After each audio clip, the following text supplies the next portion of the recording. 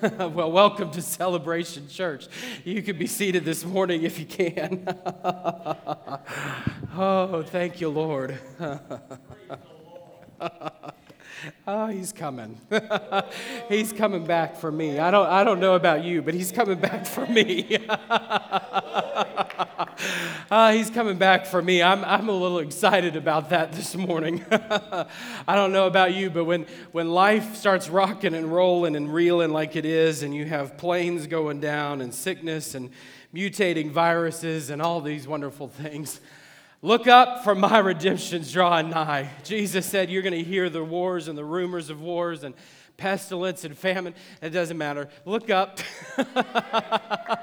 You're looking at the wrong thing this morning. If you're focused on all the troubles and trials of life, you're looking at the wrong thing this morning. Jesus said, look up. We don't look to the things that are seen, Paul said, but we look to the things that are unseen. We look to see what Jesus is doing. He's praying and what is Jesus doing right now? He's sitting at the right hand of the Father, interceding, praying for you and I. The Bible says in Acts, Peter said that this same Holy Spirit that you see and hear right here, this is Him, the Jesus that you crucified, who God raised from the dead. He's seated at the right hand of God. He's pouring out this which you now see and hear. And so this morning, if celebration's a little wild for you, this is that which was spoken by the prophet Joel. God says that in the last days, God says, I will pour out my Spirit on all flesh, and your sons and daughters shall prophesy. And your old men. He didn't leave out the old men and the old women either. He said, on them, yep, I'll pour out my Spirit on them too. It's a good day to be in church this morning. I'm happy this morning. I'm happy to be in church. I'm happy to be in the presence of God this morning. Thank you, Lord. Oh, Jesus, I love His presence. There is no place that I'd rather be. There's nothing else that I'd rather be doing with my life. There's nothing else that I'd rather do. If I can sense when David said, God, don't take your Holy Spirit from me. God, whatever you do, don't take your Holy Spirit from me. I said, man, I can echo those things. Oh God, you can have it all. You can have it. You can strip me down to the clothes of my back. But God, don't take your Holy Spirit from me. If I don't have your Spirit, God, if I don't have the Holy Spirit of my life, there's nothing that separates me. There's nothing that makes me any different than the heathen in this world. There's nothing else that makes me any different, any more different. I'm just the average person on my way to hell. I need your Holy Spirit. Oh God, I need the Holy Spirit. I want more than just the seal at salvation. I want the fullness. I have to have the immersion into this person of the Godhead, the Holy Spirit. I need the fullness.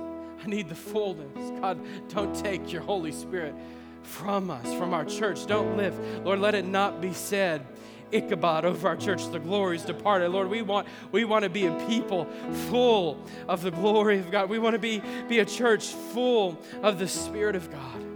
Oh God, this generation needs fresh outpouring of Pentecostal power.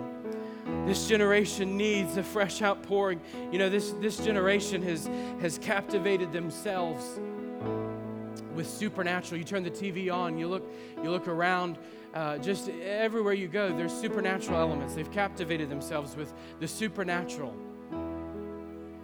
And I have to think that part of that is because we've removed the supernatural from the church. The place where they ought to encounter supernatural, they can't. There's nothing there. There is nothing. There is no supernatural.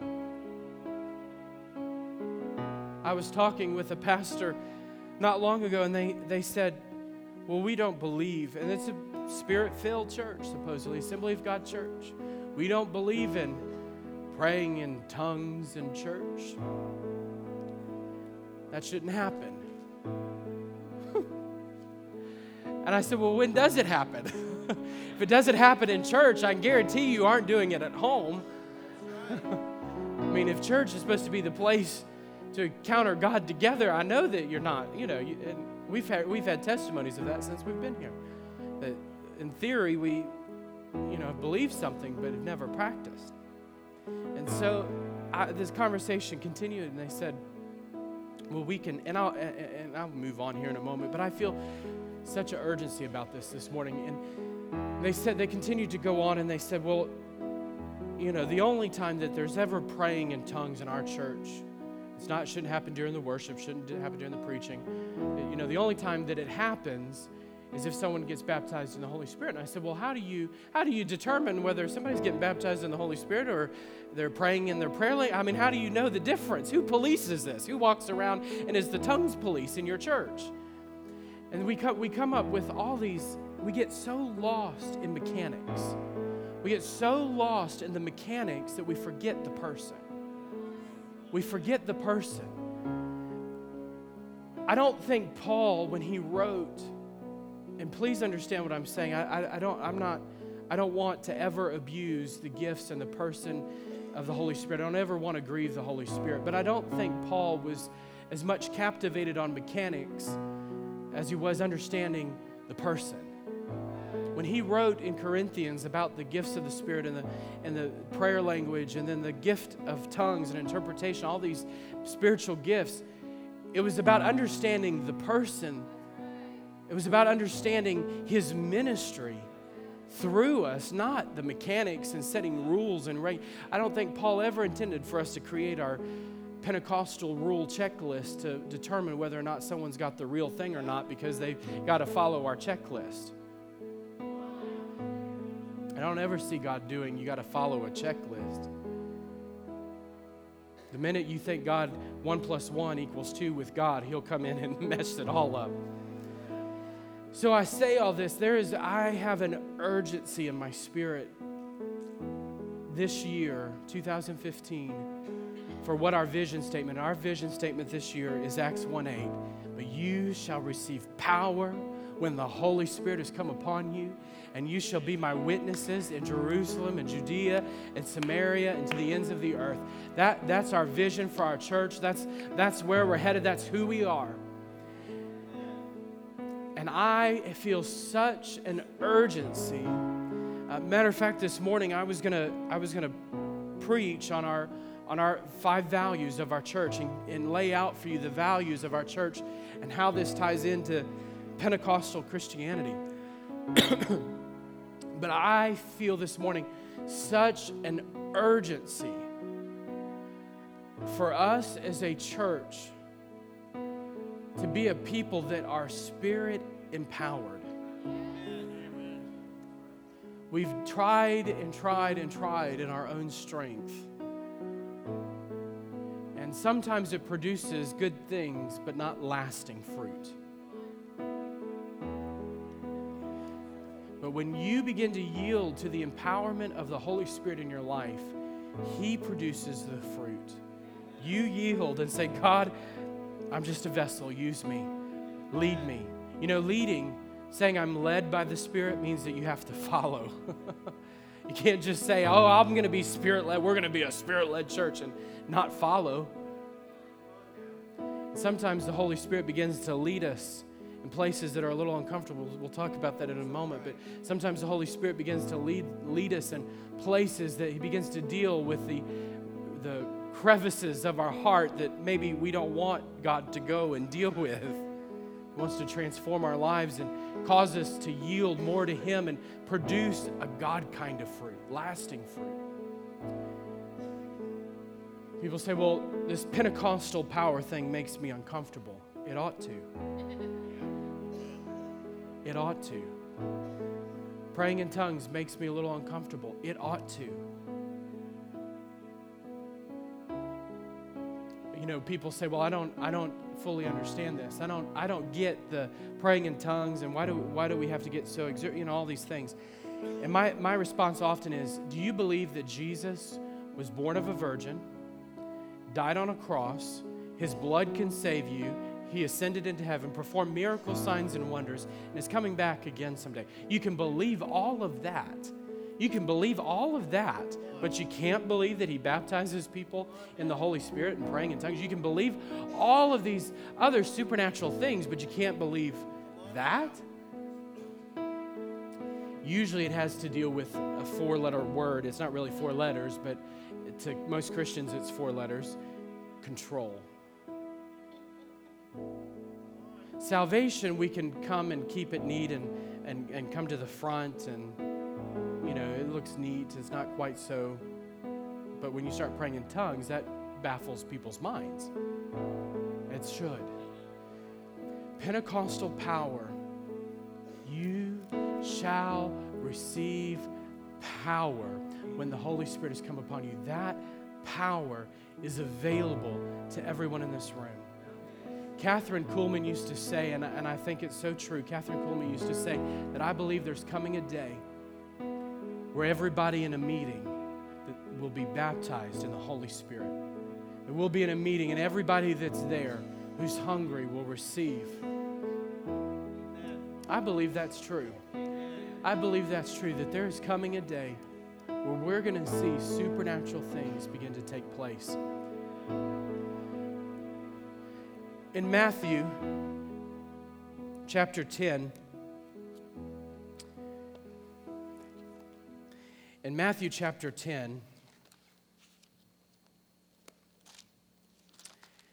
we're going to go through this morning. I want to take a look at the values of our church. In Matthew chapter 10, we're going to start with our first value.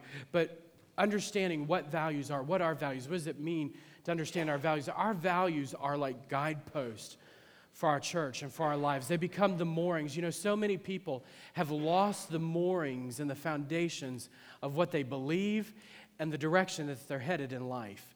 They get caught off by life's circumstances, and truth in our culture has become relevant to whatever you feel is necessary for your life, whatever works for you, whatever is good for you. Truth has become relevant, and we don't have these solid core moorings and directional markers for our lives. And so these values become that. It's like, when I was a kid, I remember to this day when I first learned how to ride a bike. How many of you have kids that you've taught how to ride bikes before? And you put the training wheels, thank you. You put the training wheels on the back tire, and it balances them and gives them stability, and they ride.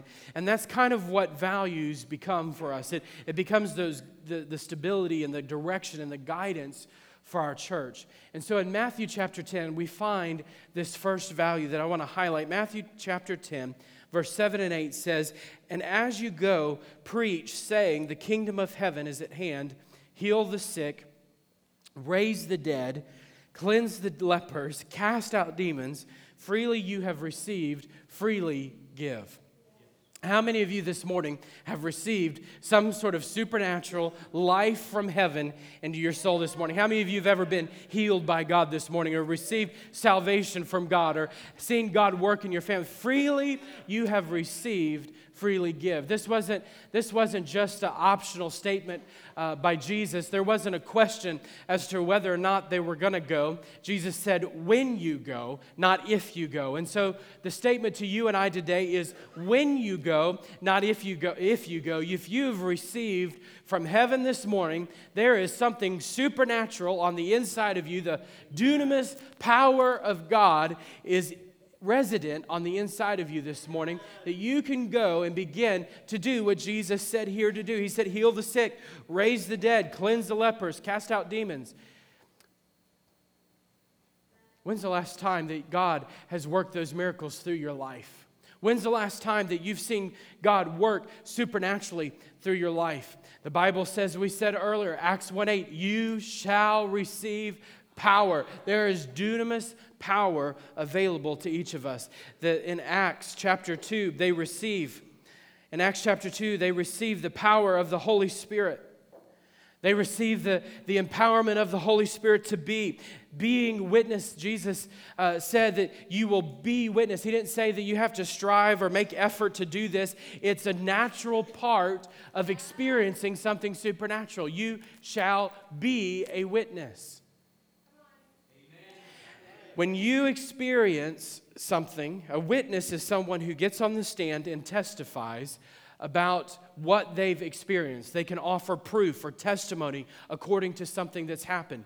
If you have experienced the presence, the touch of God, the love of God, the salvation of God, whatever it is in your life, you have something to share with someone else. You may feel like, man, I don't know what to say. I don't know how to answer. I don't know how to respond. Jesus said, there's coming a day where you're going to stand before the magistrates, the kings, they're going to question you, and you're not going to know in your natural mind what you ought to say. But don't worry about it. The Spirit of God is going to give you the words to say. So when you begin to trust Him, when you begin to walk the Spirit-filled life, you begin to share this supernatural power. Peter and John were on their way. They had received this supernatural power, and they were on their way to the temple in prayer. In Acts chapter 3, they're on their way to the temple. And Peter and John on their way, here's this lame man sitting by the gate of the temple. Jesus had probably passed him. A lot of people have passed this man. He's not able to walk. And Peter and John, he begs them for silver and gold. And Peter and John said, hang on a second, buddy. We don't have any money to give you. We're apostles. We're preachers. We don't have any money. We're so sorry. But what we do have, we will give you. And they take him by the right hand and said, in the name of Jesus, get up and walk. And he took their hand and he got up and walked. And the Bible says that this lame man went leaping and praising God into the temple. That was probably a new phenomenon for them. That was probably something shocking for them. They hadn't seen the lame man walk. They hadn't seen anybody probably leap in church and jump in church. Why do we jump in church? Because we're excited about God. The supernatural power of God has touched us and changed us. Why do we get excited? That's why this lame man had experienced the presence of God, the touch of God in his life, and he goes leaping and rejoicing into the temple, thanking God, and they were all amazed. And so that is this supernatural power of God that's available to you and I. God wants each of us to be supernatural witnesses. The statement that we use for this value is the message. And the statement for that is reaching our community and the world with the message of Christ. Our message of Christ never changes. The hope of Christ, the life of Christ, the healing that He provides never changes. Our message never changes. The way it looks and the methods and things may tweak and change through the years, but our message never does. We have the new backdrops and new music and different ways of doing things and all of these things. And, well, I don't like how that song was sung, and I'm not sure I like those colored lights on the wall. And listen, methods may change, but our message never does. We may begin to see, I hope to God that these pews are full of people who are hurting, who are broken. And maybe you are here this morning and you're just like me. You have issues in your life that you need the supernatural touch of God, the power of God to work out in your. I don't know about you, but I have issues. I need God at work in my life. I'm preaching to myself this morning. This message of the cross, this message of Jesus came to save. This message, John the Baptist said that Jesus came twofold, that to save the lost, that behold, the Lamb of God who takes away the sin of the world, and He's the baptizer and the Holy Spirit. There's one coming after me whose sandals He shall baptize you with the Holy Spirit and fire, the twofold ministry of Jesus. We are witnesses of this ministry of Jesus. I hope you're a witness this morning. I hope that you've received the supernatural power of heaven in your life. Albert Barnes says this about Acts 1:8. He says, literally, as it is translated in the margin, ye shall receive the power of the Holy Ghost coming upon you. This was said to them to console them, though they could not know the times which God reserved in His own appointment. Yet they should receive the promised guide and comforter. The word power here refers to all the help or aid which the Holy Spirit would grant. The power of speaking with new tongues, of preaching the gospel with great effect, of enduring great trials. Ye shall be witnesses. For this purpose they were appointed. And for this design they had been with Him for more than 3 years. They had seen His manner of life, His miracles, His meekness, His sufferings. They had listened to His instruction, had conversed and eaten with Him as a friend. They had seen Him after He was risen, and were about to see Him to ascend into heaven. And they were qualified to bear witness to all these things in all parts of the earth. They were so numerous that it could not be pretended that they were deceived. They had been so intimate with him and his plans that they could testify of him. And there was no motive but conviction of the truth that could lead them to all these sacrifices and making known the Savior. The original word here for witnesses is martyrs. From this word, the name martyrs has been given to those who suffered in times of persecution. The reason why this name was given to them was that they bore witness to the life, instructions, death, and resurrection of the Lord, even in the midst of persecution and death. You shall be martyrs. Man, that changes the tone. We get excited about, I'm going to be a witness. But man, when we realize that word, I'm going to be a martyr, I'm going to lay it all down. You may not physically have to lay your life down, and who knows, there may be coming a time where we may have to face that reality. But the reality here for us is this, that whether we lay our lives physically down into death, we have to lay down our lives. Jesus said, take up your cross and follow me. That's the next point. There's discipleship. Our next value is discipleship, a transforming journey with Christ. It's a transforming journey with Christ. We walk this path with Jesus. We're walking in the Spirit, led by the Spirit, and allowing the Spirit of God to transform our lives. Have you allowed the Holy Spirit to put His proverbial spotlight on the dark areas of your life? Have you allowed Him to go in and say, I need you to walk a little bit closer with me in this area. I need you to come a little bit closer with me.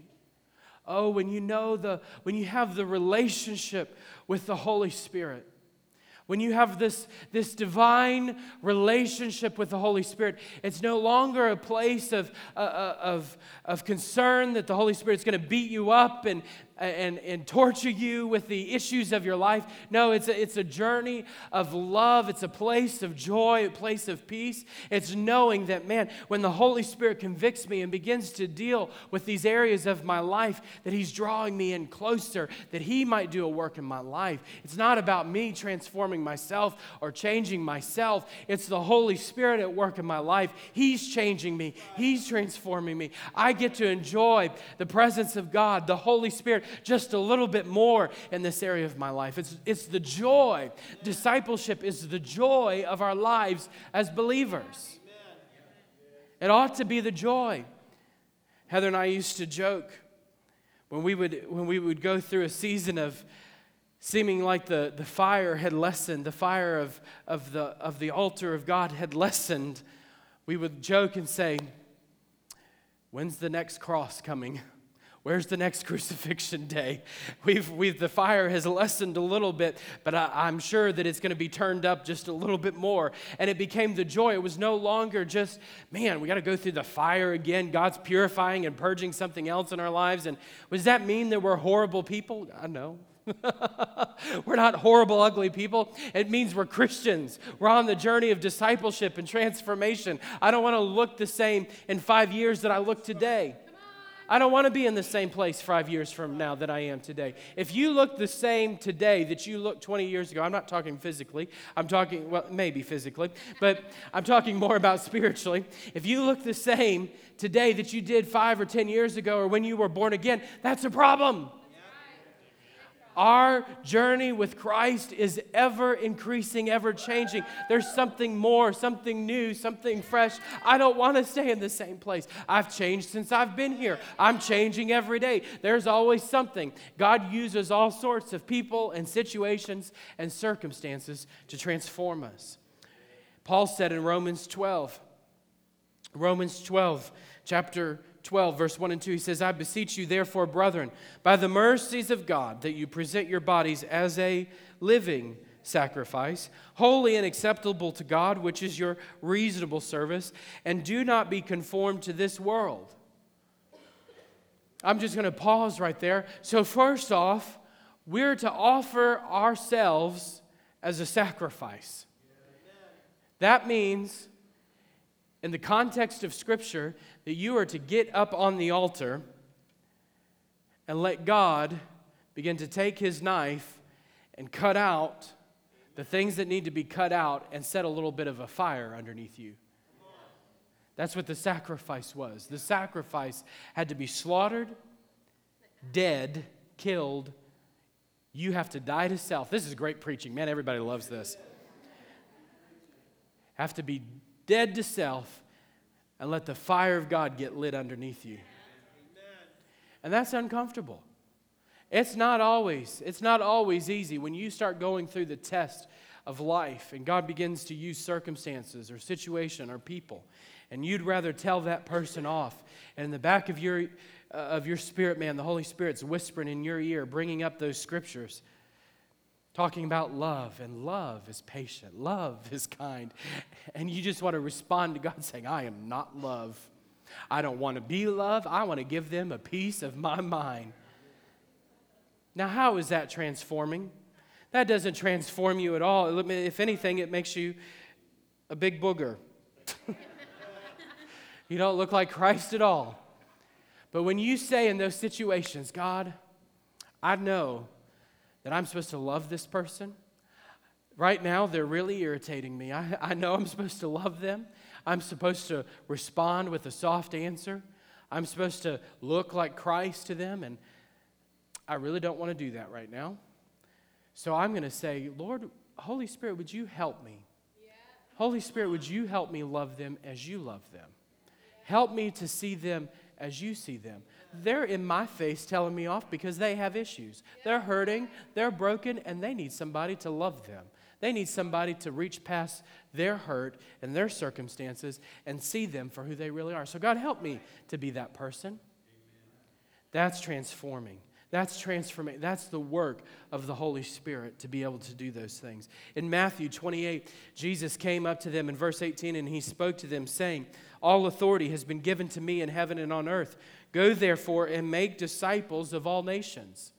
Making disciples. We are putting ourselves on the altar. We're not conforming to this world. We're being transformed, and we're discipling those around us. You may look like Lazarus just come out of the grave. You still stink. You still have grave clothes on, but you still have an opportunity to minister to somebody around you. You just came out of the grave, baby. You have something to share. You have something to give. You were dead, but now you're alive. You may still need to go through discipleship yourself, but has God touched and transformed your life? Absolutely. You've been made alive to Christ. You've got something to share. Maybe this doesn't interest you this morning, because there's always a few in the bunch. That I like the idea of coming to church, but I don't like the idea of transformation. Transformation, falling in love with discipleship, is the result of salvation. When you have an encounter with Christ, and He's been made alive to you, you can't help but to be transformed into His image. We behold His glory and become that glory. He changes us. We behold Him in His majesty, and we become like Him. He begins to transform us, and we begin to look like Him. And if that doesn't interest you, maybe you should check and see if you're really born again. Because when you're really got it, when you're really born again, you begin to change and walk this journey of discipleship. And not only yourself, but you're looking for the opportunities to bring others along with you. I'll pick on Lester for a moment, and he had no idea I was going to pick on him. But Lester's easy to pick on, so we'll pick on Lester. I love Lester and Vicky. They are awesome. We love them. They're great leaders here at the church, and they're wonderful people. And they're totally embarrassed that I'm doing this.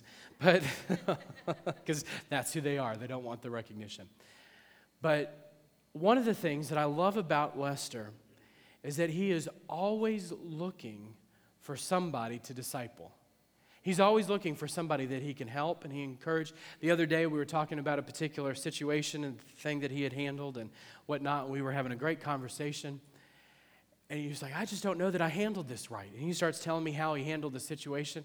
And I said, Lester, you did the exact same thing I would have done in that situation. It doesn't take a rocket science. It doesn't take somebody, and if you are a rocket science, you can do this too. But it doesn't take a degree in Bible school to be able to disciple somebody. You just begin to share life with them. Lester has admittedly said, I have issues. I have problems. I'm going through life just like anybody else is. But he's looking for people to bring along with him. So Lester's a great example. I'll finish with Lester. Lester's a great example of finding those people to disciple. And we begin to be transformed ourselves. Paul said in 1 Thessalonians chapter 5 and verse 23, he said, now may the God of peace himself sanctify you entirely, and may your spirit, soul, and body be preserved complete. God wants you and I, spirit, soul, body, to live in a place of transformation. Now, we understand our spirit man's growing. We understand that we've got to continue to grow spiritually and allow our spirit man to thrive and be fed spiritually. We understand our mind and our will and emotions have to be transformed. We understand that we can't live by our emotions. When we want to be depressed and discouraged and live by our emotions, we can't do that. We have to live by the Word of God, the promise of God, the truth of God's Word. We can't live in a place of emotional despondency and despair. Just because the sun doesn't come out doesn't mean we can't be happy people. And then our mind, we can't allow our minds to begin to wander. We have the mind of Christ, the Bible says. We have to begin to put on and think as Jesus did. We have to fill, how do you do that? You fill your mind with the Scripture. You fill your mind with the Word of God. And then our will, our desires. I always, this is always an interesting topic, our desires. People say, well, I want a new car, and I wanted this, and I wanted that, and that's my desire. No, your desires begin to be transformed. It's no longer about how much money you have in the bank or the clothes you wear or the car you drive. It's about the encounter with God and seeing Him transform other people's lives. I don't want to I'm not a public speaker. I don't like preaching. I don't like standing in front of people. I don't like this is not what I would choose to do for a profession. Not what I would choose at all. I would be content being a manager or working in the law firm as I've done before or do whatever. I would find something, but this is the call of God on my life. And when He calls us and when He chooses us and transforms us, He changes our desires. Now it's the joy of my life. I wouldn't do anything but this. This is the joy of my life. My desires have been transformed. As you go on this journey with the Holy Spirit, you shall receive power when the Holy Spirit has come upon you. He transforms and changes us and changes our mind, changes our desire, changes our will, changes our emotions, transforms us as spiritual beings. And then He begins to deal with our bodies. It just got really quiet. Now, you all know that I'm not going to preach health and nutrition, but and beat you up with that. Although I will insert it here. Is that will your physical body, are you taking care of your physical body, and will it carry you to accomplish what God's called you to do? Everybody says, oh, God's called me to do great things. That's wonderful. Is your physical health going to allow you to do that? Are you taking care of yourself in a way that will allow you to fulfill the plans and purposes of God for your life? Just like we have to take care of ourselves emotionally, mentally, our desire, we have to take care of ourselves physically as well. Amen. Y'all are getting quiet on me this morning when we start talking about the body. Thirdly is our community. Value 3 is our community. Intentional Christ-centered relationships. In Acts chapter 2 and verse 42, it says this. They were continually devoting themselves to the apostles' teaching and to fellowship and to the breaking of bread and to prayer. This is the result of Pentecost. This is the result of Holy Spirit empowerment in our lives, that we begin to have supernatural community, that we have this Christ-centered fellowship. This word here is the koinonia, that they were fellowshipping. We talked about it earlier, that there's fellowship, there's koinonia together. They devoted themselves. Here in Acts 2:42, it says they continually devoted themselves. That word devoted is the word proskatero. I've shared this before, but it's the word to be preserved in, to be made blameless. And that word preserved means to be kept from spoiling, to be made good for future use. When you come in and submit yourself to the apostles' teaching, when you're in small groups and being taught, when you're in church services and Sunday school, and you're intentionally placing yourself in a position to receive teaching and instruction, you are being preserved, like going to the preserver and having salt put on you. You are being preserved, blameless, being preserved for future use. He's keeping you, as I've said before, He's keeping you from spoiling.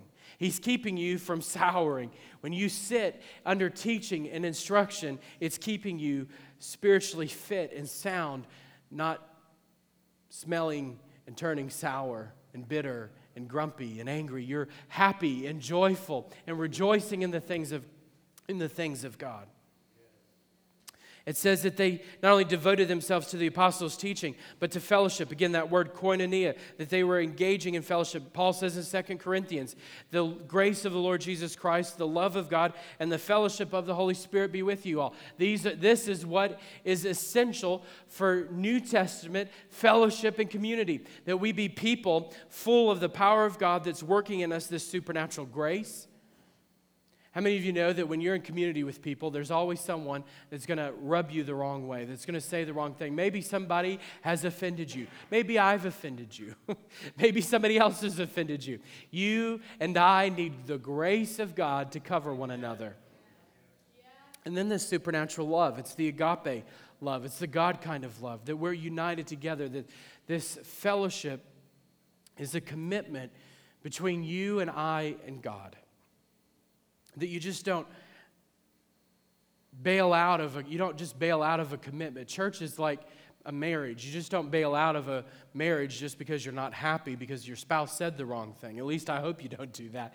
No, if you're in a marriage, it's a commitment, and church is a commitment. It's like a marriage. There is this supernatural God kind of love where you've been united and brought together with this fellowship. God's placed you here. You didn't choose it. God chose you and placed you here. He saw to it that you were here. He's placed you here so that you can be planted and fruitful. And then this word fellowship of the Holy Spirit, the koinonia, this partnership with the Holy Spirit.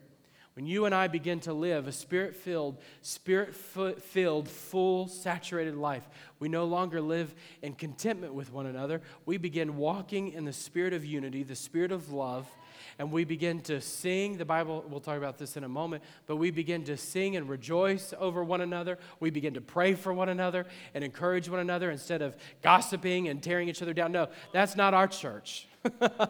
That's not our church. We're a community that's Christ-centered. No, we're not involved in cliques and dissensions and strifes. No, that's not the body of Christ. The body of Christ, the community of Christ, is fellowship with the Holy Spirit.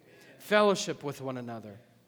And they prayed together. The word here in Acts 2:42 that they prayed together is the Greek word prosekumai. It means that they prayed according to something. Well, what were they praying according to? They would go and put themselves under the apostles' teaching. They lived and did life together, and so they were praying according to what they had been taught and what was happening in their lives. Lord, we come together right now and we just pray.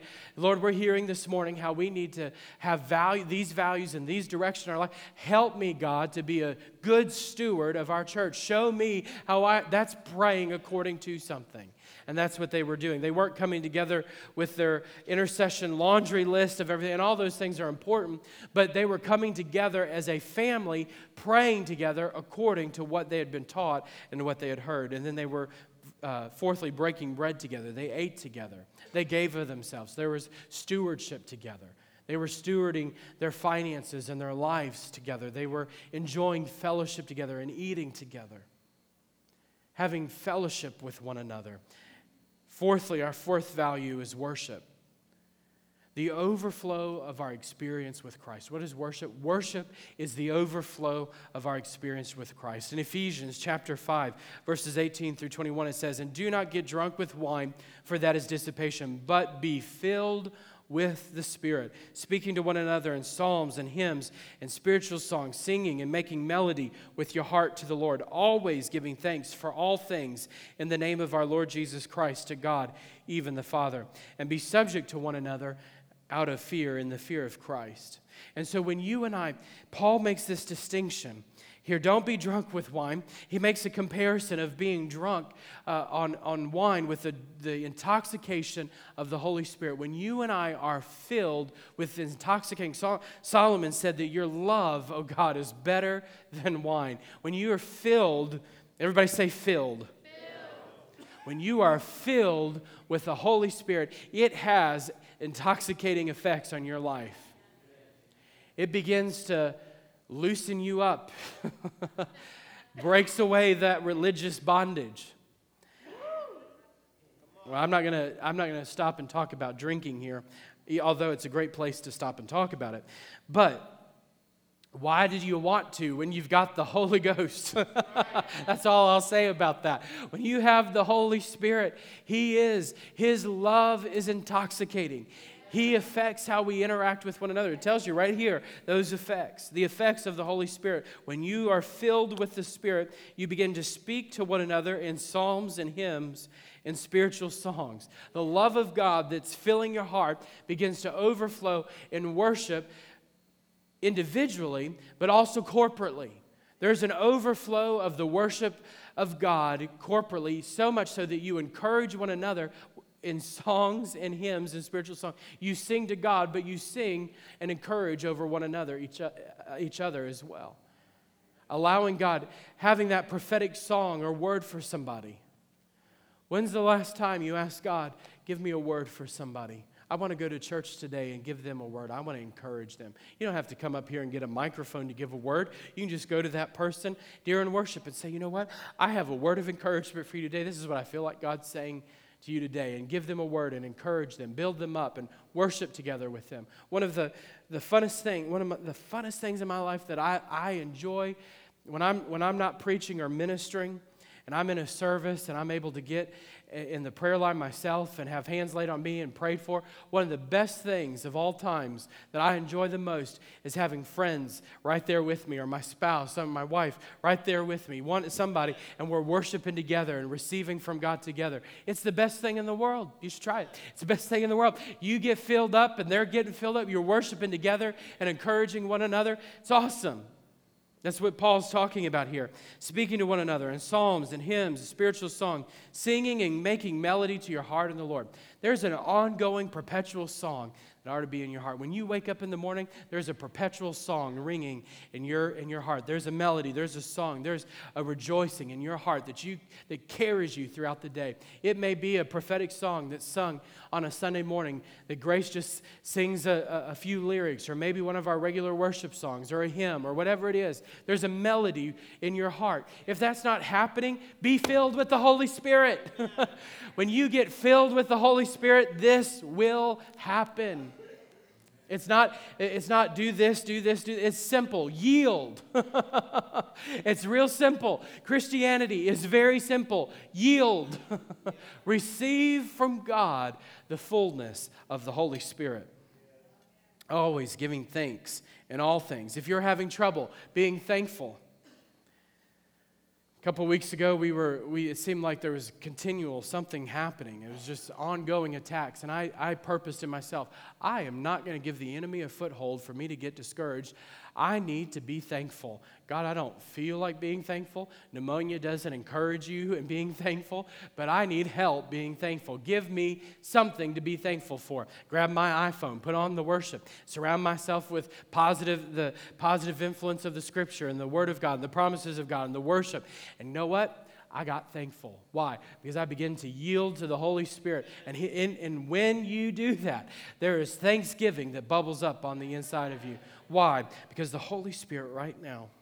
Why does this happen? Why is the spiritual songs produced? And why is there overflow? And worship isn't, let me just pause and say, worship is not just your songs and your singing on Sunday. Worship is every day of your life.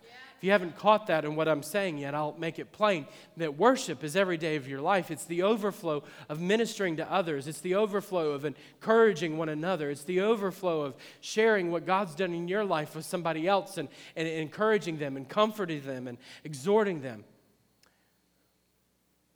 But man, when the fullness of God, why does the Holy Spirit, why does He operate this way? Because right now, the Holy Spirit is in heaven. The atmosphere of heaven is the Holy Spirit. And He takes and He sees and takes what He hears and sees and the sounds of heaven and the intercessions of Jesus, our heavenly intercessor. He takes those things and makes them real to us on earth. That is the job of the Holy Spirit according to Jesus. That's what the Holy Spirit does. He makes the realities of heaven real to us on earth. And so thanksgiving is produced in our life because heaven is a place of joy and thanksgiving and rejoicing and perpetual praise. So you can't be filled with the Spirit and not have a praise in your heart. Now, you cannot yield to it, and you can be grouchy and live according to your soulish man, or you can yield to the Spirit of God and allow the reality of heaven, the song. Oh yeah, there's a song of heaven right now. There's a song going on in heaven right now. It's so easy. I mean, it's so easy to just cross. It's so easy just to cross over. It doesn't take much. Catherine Kuhlman said one time, she was asked, how do you prepare for such incredible meetings? How do you prepare for all these healings and things that are taking place? And her response was, I live prepared. Oh, it's so easy. It's so easy when you live in the place of the fullness of the Spirit. It's so easy. Just for a moment, if you just close your eyes with me this morning, just close your eyes with me and just indulge me for a moment. Maybe you don't want to cross over this morning, but I do, so just indulge me because I want to cross over this morning. You just cross over, you close your eyes, and you begin to allow the sound of heaven to begin to penetrate your Lord. Oh, Holy Spirit, let the reality of heaven become more real.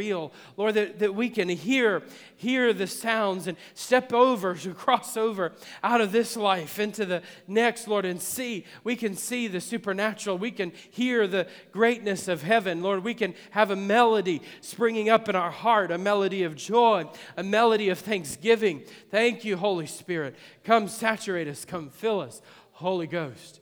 Thank you, Lord. Like we were singing this morning, Holy Ghost, come fill me up. From the top of my head to the toes, to the soles of my feet, my toes, come saturate me. Come fill me up. And fifthly, our fifth value is missional living. In other words, loving others with purpose. We love others with purpose. When you begin to be filled with the supernatural power of God, when you live the Acts 1:8 life, when you live this Acts 1:8 life, the overflow of this worship begins happening, and you begin to love others with purpose. 1 John 4:10 says, in this is love, not that we loved God, but that He loved us. And He sent His Son to be the propitiation for our sins. Beloved, if God so loved us, we also ought to love one another. It's the natural outflow. It's the natural outflow of your encounter with God. As you experience the love of God and the Holy Spirit, Romans 5:5, sheds abroad, reveals the love of God to you in your heart. The outflow of that is finding ways to love others. Paul said, outdo one another with hospitality. You find ways. You look for ways to encourage someone, to build someone up, to love them. I was talking with Gary Libby, and he was sharing some business principles, and I thought that just goes right along with what the Bible says is the natural outflow of an encounter with God. The business world tries to get the principles, but with God, it's the outflow. And he said that one of the things that they teach, I guess, in their business is that when you meet someone, when you find someone, take the first 30 seconds or however long to compliment them. Well, that's a great principle. It's a good principle, and you do encourage. But man, when you are filled with the Holy Spirit and you have the love of God, the tangible love of God in your life, that ought to be the outflow of your life every day. You're looking for ways to encourage people. You shouldn't have to have your pastor stand up on a, let's give you tips on how to find ways to encourage people this week. No, it's a natural, I just poked my eye out. Fall in love with Jesus. Fall in love with Him. Walk in the Spirit. Follow the Holy Spirit. And those things are going to be produced in your life. It's so powerful that the business world's picked up on it. It's the teaching of the Word. God, help us. Help us to be people of love. Help us to find the unlovely. Help us to find the people around us that are hurting and broken. In Luke chapter 7, we find the story of the widow of Nain. I love this passage of Scripture. I've probably preached on it since we've been here. But here's this woman who's lost her husband and her only son has just died. She's going through the funeral procession, and Jesus is on His way with His procession through town. How many of you know when you meet the procession of Jesus, things begin to change? And this woman was discouraged. She was sad. She was depressed. She had just lost her only son. She had lost her husband previously. Life was not looking so great for her. And Jesus, the Bible says, Jesus saw her and was moved with compassion. He was moved to his bowels. His inner being was moved with compassion. 2 other times we see this, when He heals the lepers and He fed the 5,000. 3 times this word that's moved with compassion is used in the New Testament related to Jesus. That we ought to be people like Jesus who see the hurting, that see the needs of others. These 5,000 who were hungry, the Bible says, were sheep without a shepherd, Jesus said. This leprous man who nobody even wanted to touch, no one wanted to look at. He was the outcast. He was the outcast of the city. And this woman who had lost everything she had, Jesus was moved with compassion. Jesus said, I didn't come for the well. I came for those who were sick. I came for those who needed a doctor. And those are the people I pray. You know, Grace, Wednesday night, if you missed Wednesday night, you missed a great New Year's Eve celebration. We had a phenomenal time. And I had different staff and interns share what God had been speaking to them. And then I had 6 points that I felt like 6 things that God was going to do in 2015. But just a prophetic word, I guess you could say, for our church this year. And it was funny because everybody that got up and read a scripture quoted one of my points. So by the time that I got up to share my points, they had all been said, and which was just confirmation of what God was saying for our church. It was awesome. But one of the things that Pastor Grace had pointed out, and I thought was awesome, she shared about the wedding feast, and they sent out the invitations, and all the people that got invitations didn't come. And so the master of the feast said, go into the highways and the byways and compel them. Bring those people in. That's what we're called to do. I want to go find those that are in the highways and the byways, those that the world has forgotten or written off. There are people around you that you work with, people that you see in the store, people you go to school with, that the world's just written off. No, nothing good could come out of their life. I mean, they're just broken. They're hopeless. They're hurting. Find those and begin to love them with purpose. Begin to love them. The purpose of your love is I just want you to know the love that I've experienced. I just want you to know this love, this hope, this healing of Christ, the life of Christ. I just want you to experience, I've got something tangible in my life. There is a supernatural power. That's what Heather and I have preached since we've got here. Our message has been the same, that there is something tangible, there's something powerful about the Holy Spirit that He wants to impart in your life. It's not just Heather and I that walk in this. It's not just tangible for your senior pastors. It's tangible. There's a person of the Holy Spirit for every one of us. There's a flame for your head. On the day of Pentecost, they were all filled, and they all had a flame of fire. There's a fire for you. There's a flame for you. There's oil for you. And you begin to share that with someone else. Man, what joy that is.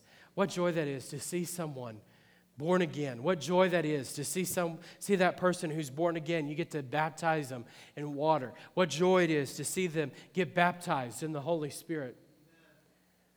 One of just one of many testimonies. I've shared this testimony before. I don't know if I've shared it here, but just one of the many testimonies of people seeing people baptized in the Holy Spirit. There was a lady, a pastor's wife. They were Assemblies of God pastor's wife, and she had never been baptized in the Holy Spirit. You would think, just an assumption, being an Assemblies of God pastor and pastor's wife, they would have been baptized in the Holy Spirit. They had not been. And I was in a meeting, and I saw them there. I knew them, but I didn't know that she had not been baptized in the Holy Spirit. We were in a meeting, and I saw them come into the meeting. And so during the altar time, I walked back. People are lining up for prayer, and I walked back, and I said, the woman that had brought her was praying for the pastor's wife, and I thought, I wonder what's going on. So I asked her, is everything okay? Is there, I'm just concerned for a friend. And the woman that brought her said she wants to be baptized in the Holy Spirit. I'm like, oh, this is exciting. This will be fun. So I said to her, will you come with me to the front? I said, we're getting ready to pray for people. Will you come down? And so she came down to the front, and she was standing right here, this perspective of where we were in that church. She was standing right here, and I said, here's what I'm going to ask you to do. This is so simple. I want you to just lift your hands and say, Jesus, will you baptize me with the Holy Spirit? That's simple. We're going to ask. He wants you to be filled more than you want to be filled. I promise. He wants you to be baptized in the Holy Spirit. So she put her hands up, and before she could ever get Jesus, she went, and before she could ever get the rest out of her mouth, this quiet, shy little pastor's wife, she was a shy person. She starts praying in tongues and bouncing like this as she began to be filled with the Holy Spirit. It was an incredible moment. And I thought in that moment, wow, how simple and how powerful the Holy Spirit, just in a moment. I didn't touch her. I didn't lay hands on her. It was just in that moment. I've seen people receive this presence of God, this tangible presence of God in their life. In prayer lines, I've just been walking through prayer lines, not even laying hands on people, just walking through, and people falling out, and God touching them and transforming their life, doing things that you and I could never do in a 30, 45-minute message, seeing God do in 30 seconds on the floor. Things that we couldn't do or couldn't make happen, the Holy Spirit does in a moment of time. Oh, this love of God. Oh, yeah, there is a river. There is a river that flows from the throne of God this morning. It is the river of the Holy Spirit. It is the river of the love of God. Grace, why don't you come on back? There is a river of the love of God, this tangible presence. If you've ever gone out to the river, maybe you've gone to the rivers here nearby. We lived on the Mississippi, in New Orleans. You can go out to New Orleans, and it's the widest place of the river. And you go out to the bend, it's Crescent City is named Crescent City for a reason. It's the bend in the river. And you can see the river flow down by the French Quarter and turn and begin to, go out. And I loved going out to the river because you could just begin to imagine the current and the flow of that river. Begin to think about the flow of that river. If you go just very far out, wade out very far into that river, you're going to get washed away by the undercurrent or the swiftness of the river. It's deep. The Bible says that there is a river that's flowing from the throne of God this morning. I believe it was Lester Sumrall who had this vision, and I could be wrong on that. But he had a vision of the last day church, and he saw the last day church and Jesus on his throne, and Jesus was partially standing like this, and as he was standing, the river began to flow off of him. There was a river flowing, and the river of the Holy Spirit began flowing, and the more that he stood, the greater the intensity of the river that was flowing. And he was likening that to the last day outpouring, that there's coming a great revival, a great outpouring, that in this last day where there will be such a harvest of souls, but yet an increase of martyrs. We see Jesus stood at the martyrdom of Stephen. It's one place in Scripture where we see Jesus standing. The reason Jesus stood in this vision was because of the increased martyrs, but at the same time there was increased persecution, but there at the same time there is an increase of the outpouring of the Holy Spirit.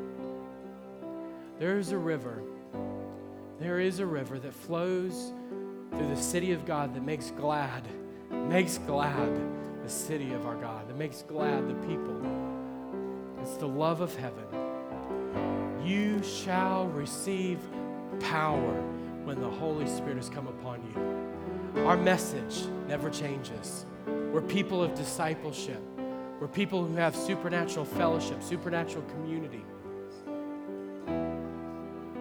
We're people of worship, the overflow of our encounter with Christ. And we're people who live missionally to love others. We live with the mission to love others. That is Pentecost. This is Pentecostal Christianity. These are our guideposts. These are the direction. These are the training wheels, if you will, for our church that keeps us on target. This is what we value.